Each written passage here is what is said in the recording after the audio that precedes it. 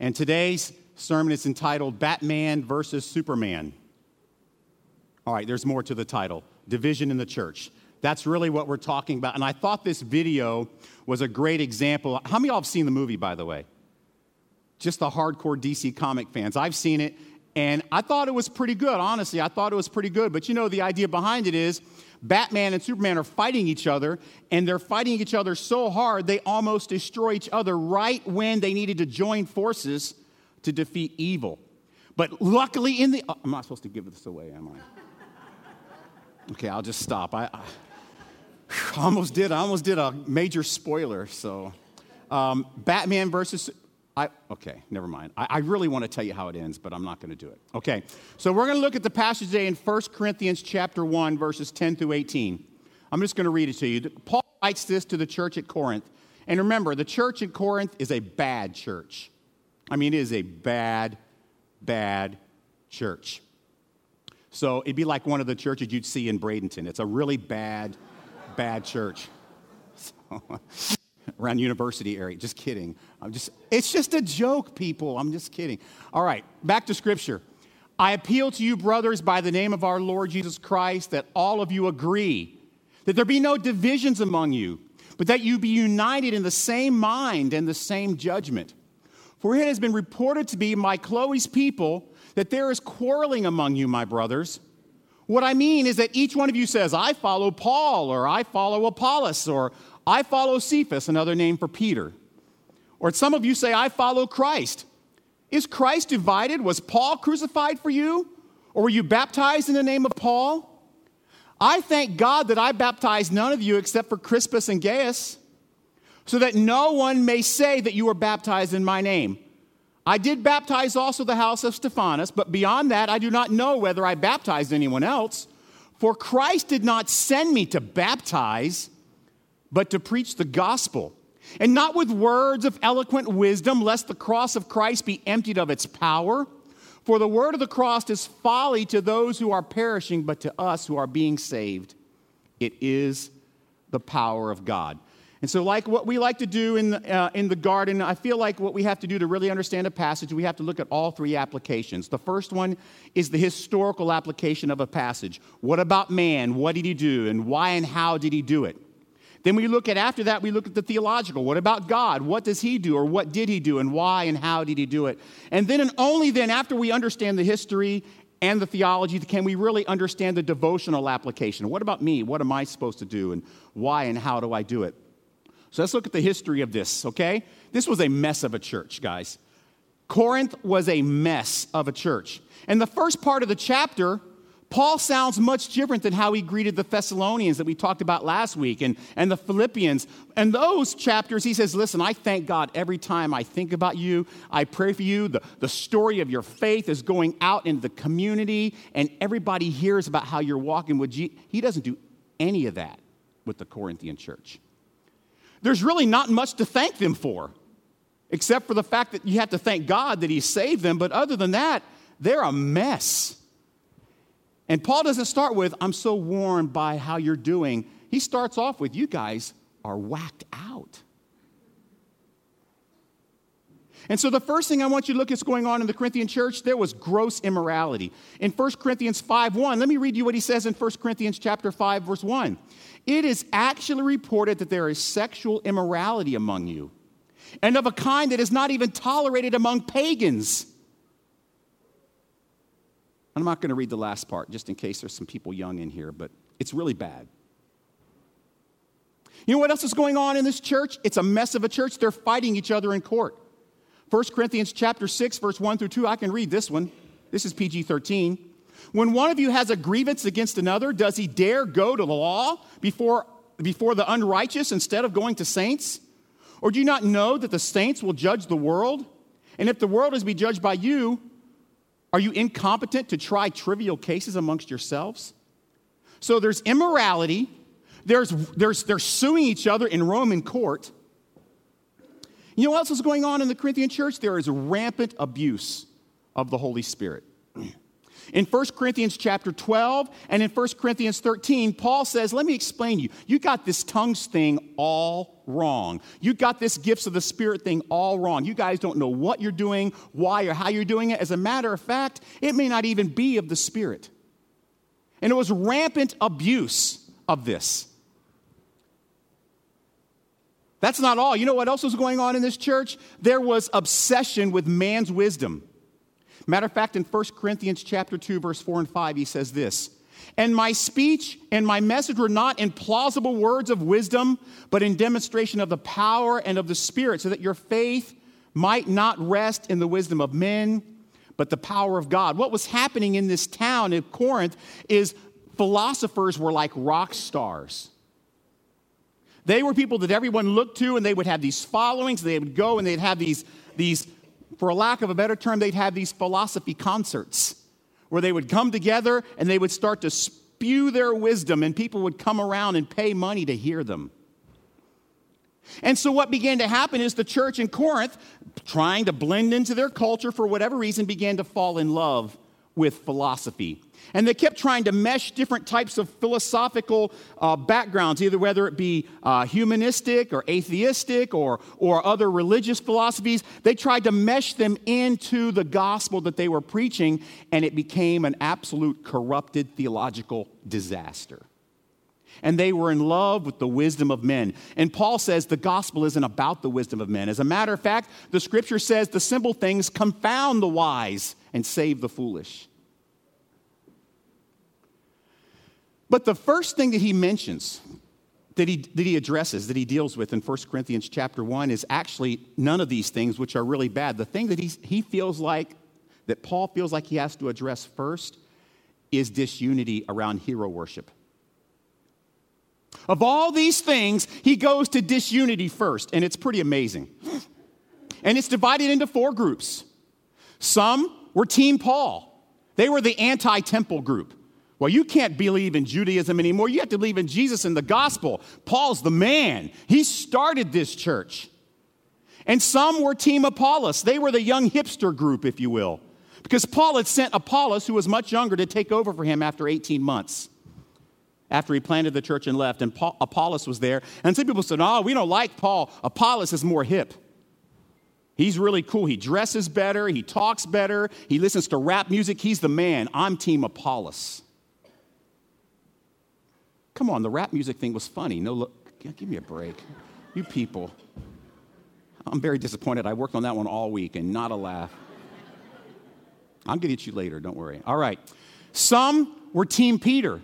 This was the traditional worship group. They liked the temple-style worship. They liked the synagogue. They liked that. They were Team Peter, the traditional worship group.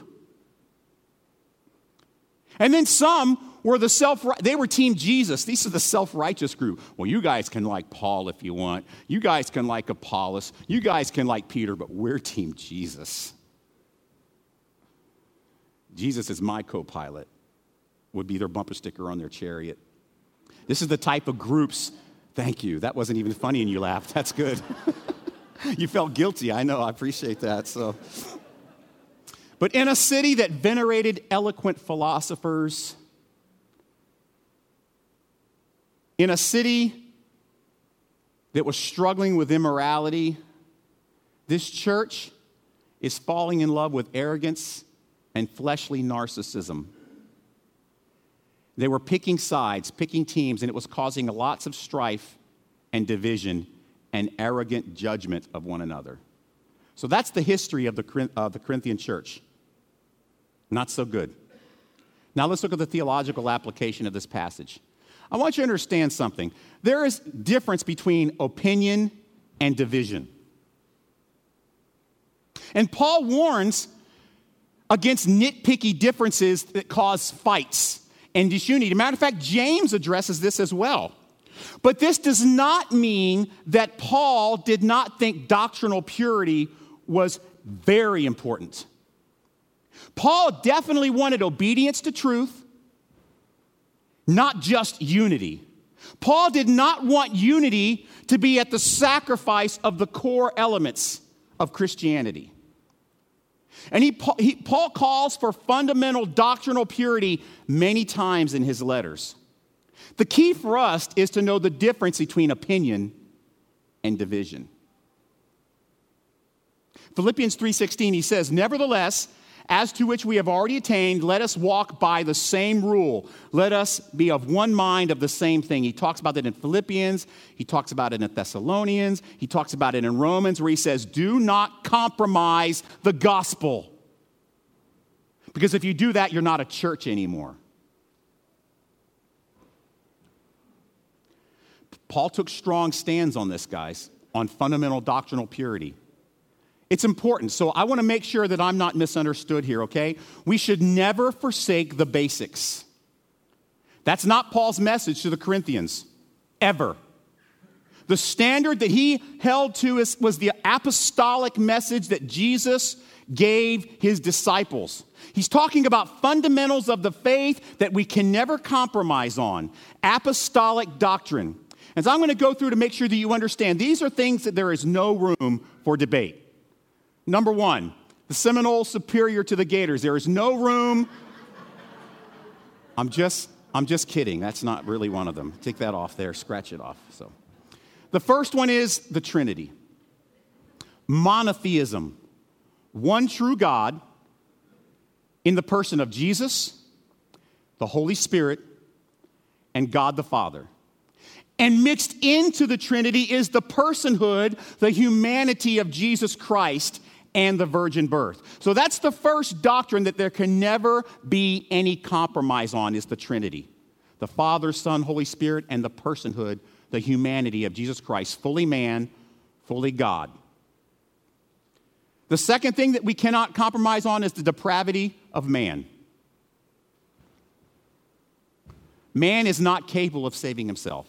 Man is not smart enough. Man is not disciplined enough. Man is not resolute enough. Man always falls short. For all have sinned and fallen short of the glory of God. Guess who said that? Paul. The depravity of man is a core belief. Because if man is not depraved, then he doesn't need Jesus. Another core is salvation by grace. And this is the gospel message we're talking about. In 1 Corinthians chapter 15, 1 through 4, Paul makes sure that just in case the Corinthians had forgotten, he spells it out. Now I remind you, brothers, of the gospel I preached to you, which you received, in which you should be standing, by which you are being saved currently. And I love that he uses that tense. You are being saved. If you hold fast to the word I preached to you, unless you believed in vain, for I delivered to you as of primary importance what I also received, and this is it, this is what I received, that Christ died for our sins in accordance with the Scriptures, that he was buried, and he was raised on the third day in accordance with the Scriptures. So that's another, any time that salvation is taught in other ways, we cannot compromise on that message. Jesus is the only way, the truth, and the life. There is no other path to God. It is Christ. Look, it's either that or Jesus was a big liar and we can't trust him anyway. Because he said, I am the way, the truth, and life. No man comes to the Father except through me. And then there's another one, the authority of Scripture. Believing the Bible is essential, church. If you know the truth, error becomes quite obvious. There are only these areas where a case can be made for drawing lines between us. These areas alone are reasons enough for division. For once a church rejects these fundamentals, it's not a church anymore. It's Corinth. It's Thunderdome. It's a theological madhouse. I love a quote from Thomas Aquinas, one of the early church fathers. Hold firmly that our faith is identical with that of the ancients. Deny this and you dissolve the unity of the church. In reality, for a church to have unity, it must start with those fundamentals that I just lined out for you. If you don't have those fundamentals, you will not have unity. Why? Because what is the core power of our unity? It is Jesus Christ. It is the Holy Spirit. It is the gospel. That's what brings us together. So now let's look at the devotional part of this passage and what we're supposed to do with it. Causing conflict over superfluous opinions, policies, or personal preference is division. And this is what Paul is tearing apart in chapter 1. So what are some of the things that might cause division among us today? Not necessarily just Church of the Palms, but in general. What can cause it? I have some examples of things that I've experienced in ministry. First of all, it is the worship of people. You know, you've got a lot of TV preachers out there. You got a lot of great writing preachers out there. You got John Piper. You got Mark Driscoll. You got people like Rob Bell, who's at total opposite ends of the spectrum with those guys. Then you have Billy Graham, and then you have the ones who do the healing, and then you have all the, and what happens is people, Joel Osteen, you know, and if you criticize any of these men, people get angry, dog. They do. It's wild. They get angry. And we worship people sometimes so much that it causes division. What? You don't like Billy Graham? Are you even saved? Billy's just fine, by the way, okay? I'm not ripping on Billy Graham. You know another one that it's causing? I've experienced this, denominational preferences or governmental issues within a denomination. Look, I'm just going to address an elephant in the room that some of you may not even be aware of. In the 70s, there was a big split in the Presbyterian Church between the PCUSA and the PCA over things like how do you handle women in ministry and some other things. And they split apart, and it, to this day, is nasty. One side hates the other side judges the other. It's bad. I've been in both sides. I've been in a PCUSA church now, and I've been in a PCA church where I was on staff, and it is bad. Both sides can't stand each other. As a matter of fact, both sides would say, and I hope I don't get in trouble for this, but both sides would say this. Like if you're a PCA pastor, a PCUSA church won't let you do communion or preach. If you're a PCUSA pastor, the same is true for the PCA side. You can't come in. There's no interaction. I'm not saying always, but as a rule, that's kind of what happens. And do you think Christ was pleased when that happened? When I talked about governmental preferences, there are some places in some churches in America where there is this thing called the Book of Church Order, where that is given more authority than Scripture. And people hold to the Book of Church Order more important than they hold to the epistles of Paul. And that is an area that causes great division and frustration, and it ought not be that way. Music. Do you think your worship preference is superior to any way? Or your favorite liturgy, is that better? These are things that Paul is talking about in 1 Corinthians 1, and the list is long. There's others, but those are just some highlights that I gave you. But I can tell you this, if your passion for any of these things makes you so angry that you can't worship or love, you know what happens? It makes you fall out of love with the gospel. And those it has saved. And if that's the case, you should either leave, leave, or confess your idolatry and repent.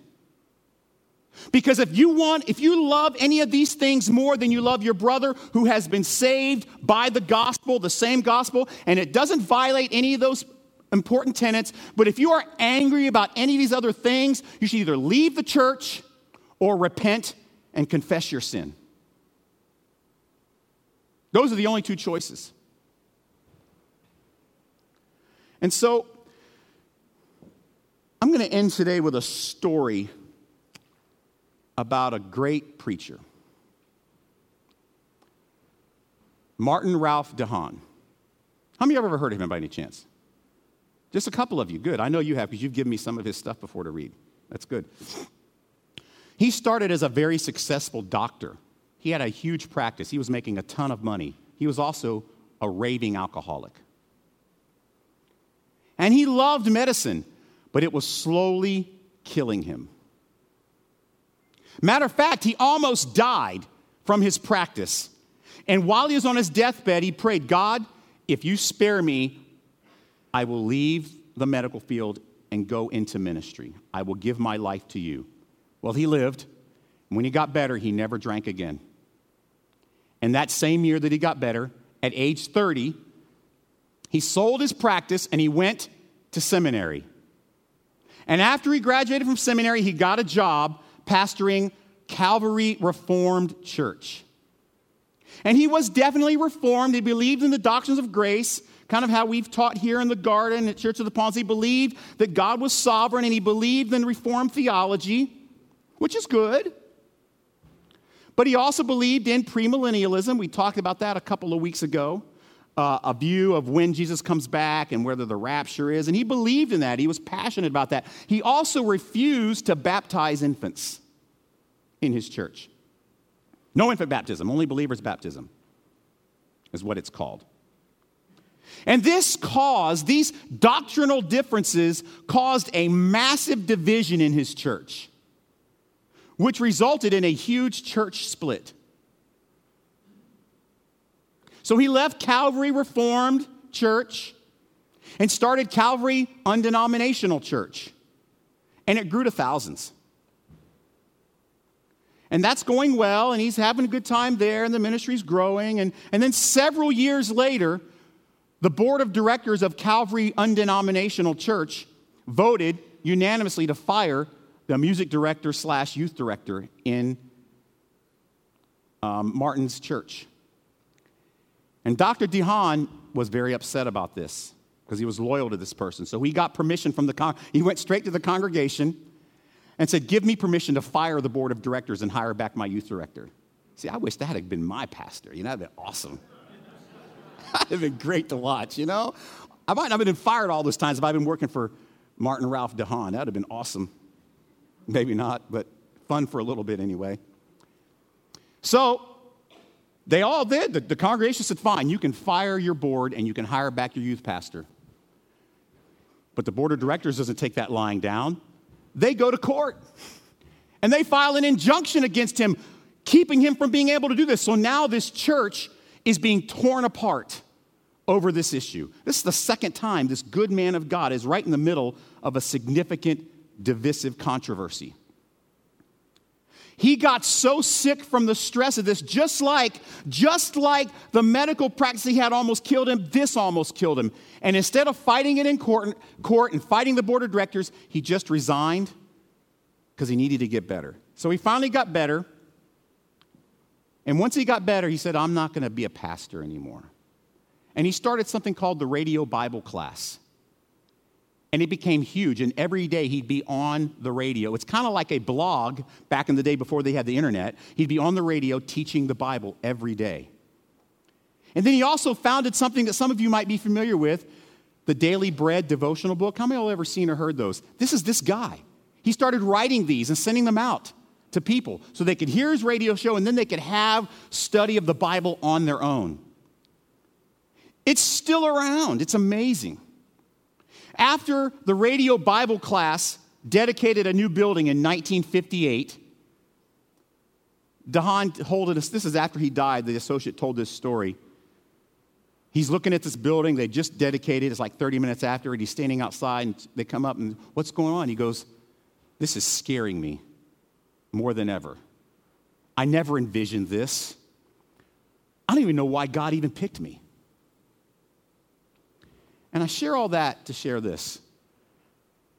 I found a quote by Martin Ralph DeHaan on Church Unity. Remember all he's been through, right? The timeline. This is what he says near the end of his life. I love this. I love this. God cares nothing about our man-made divisions and groups. He's not interested in our self-righteousness, in our hair splitting and religious man-made formulas and organizations.